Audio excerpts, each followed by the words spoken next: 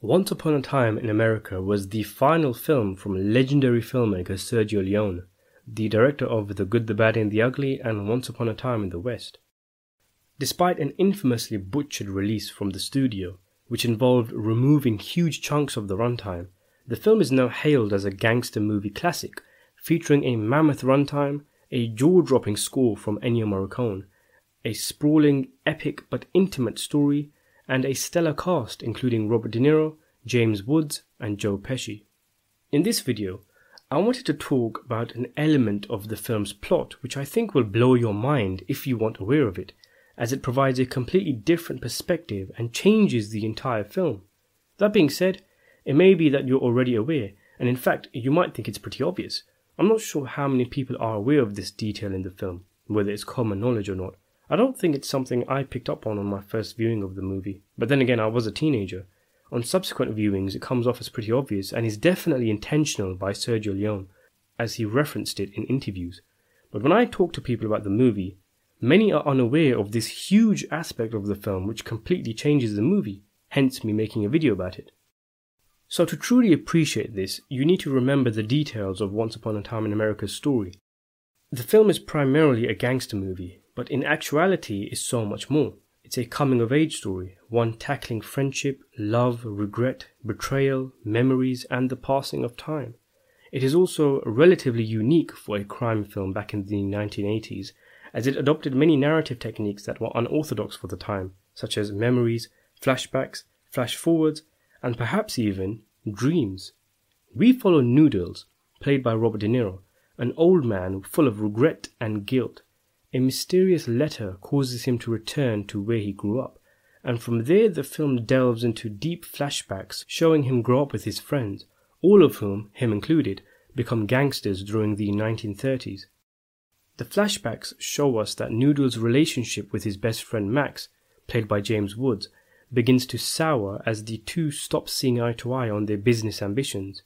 In the 1930s timeline, Noodles makes a phone call tip to a robbery that Max and his crew were to carry out, which results in disaster, as it directly leads to the death of all of Noodles' three friends, prompting the haunting and the grating ringing noise ringing in the beginning of the film. In addition to this, Noodles rapes the love of his life, his childhood sweetheart Deborah, in a vicious act just before she leaves him forever to chase stardom and glamour. Haunted by his guilt and regret by his choices, Noodles regularly smokes opium in order to come to terms with his pain, and we are led to believe he essentially lived a low-key life until he received the mysterious letter which prompted his return. As he puts it, "I've been going to bed early."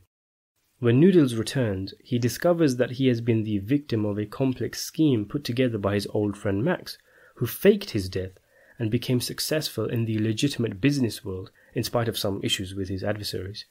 In addition to this, Noodles discovers that after rejecting him, Deborah did manage to become the successful actress she dreamed of being, and she is able to forgive Noodles. However, it is revealed that both Max and Deborah, Noodles' former best friend and woman, hooked up together when Noodles went away, even conceiving a child together. The hidden detail in the story is the bridge that links the flashback scenes to the flash-forward scenes, the opium store scenes. As put by director Sergio Leone himself, the peculiarity of opium is a drug that makes you imagine the future as the past. Opium creates visions of the future. Other drugs only make you see the past.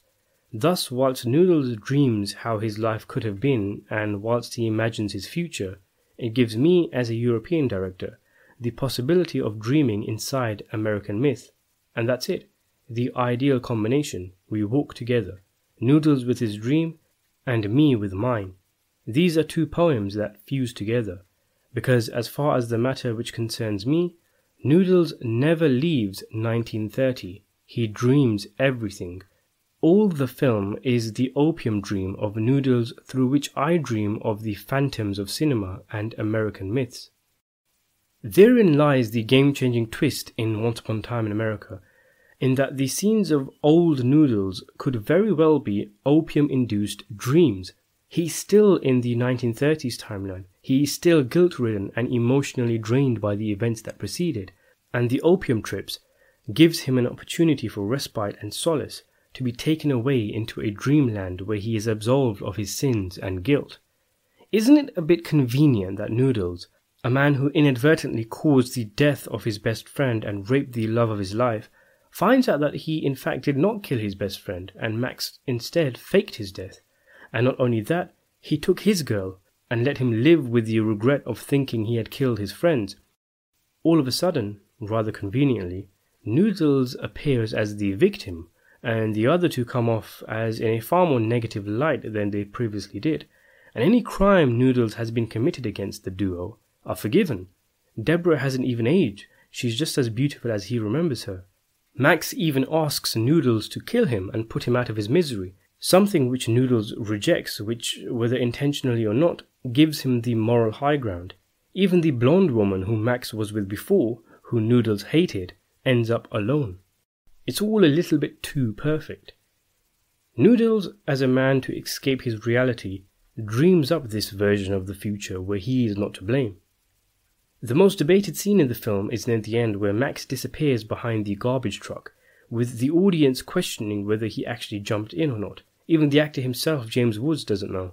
If the opium dream theory is to be taken as fact, then this mystery is answered as having no answer, because in dreams there are no answers and things aren't run by logic and rationale.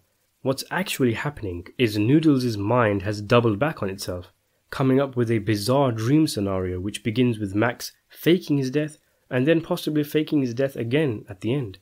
Noodles choosing not to take the gun and kill Max, and Max subsequently disappearing behind the dumpster, could be Noodles' defiant, opium-laden mind in this fantasy convincing this fictional Max ultimately that it was not he, Noodles, who had killed Max all those years back, but he had faked his death.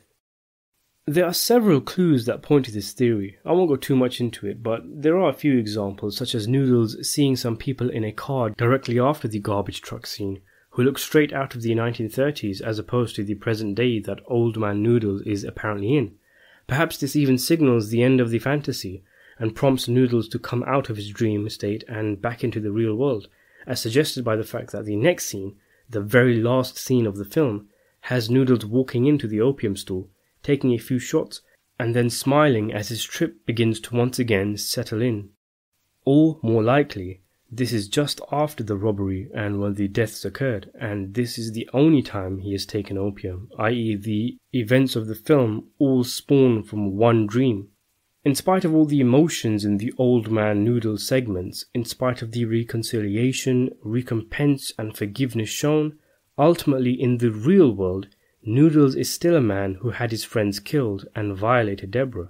In spite of the music, beautiful and joyous at the end, which signals what kind of state Noodles is in as he smiles up at us, the ending is bitter, sad and painful, as Noodles is doomed to repeat this cycle.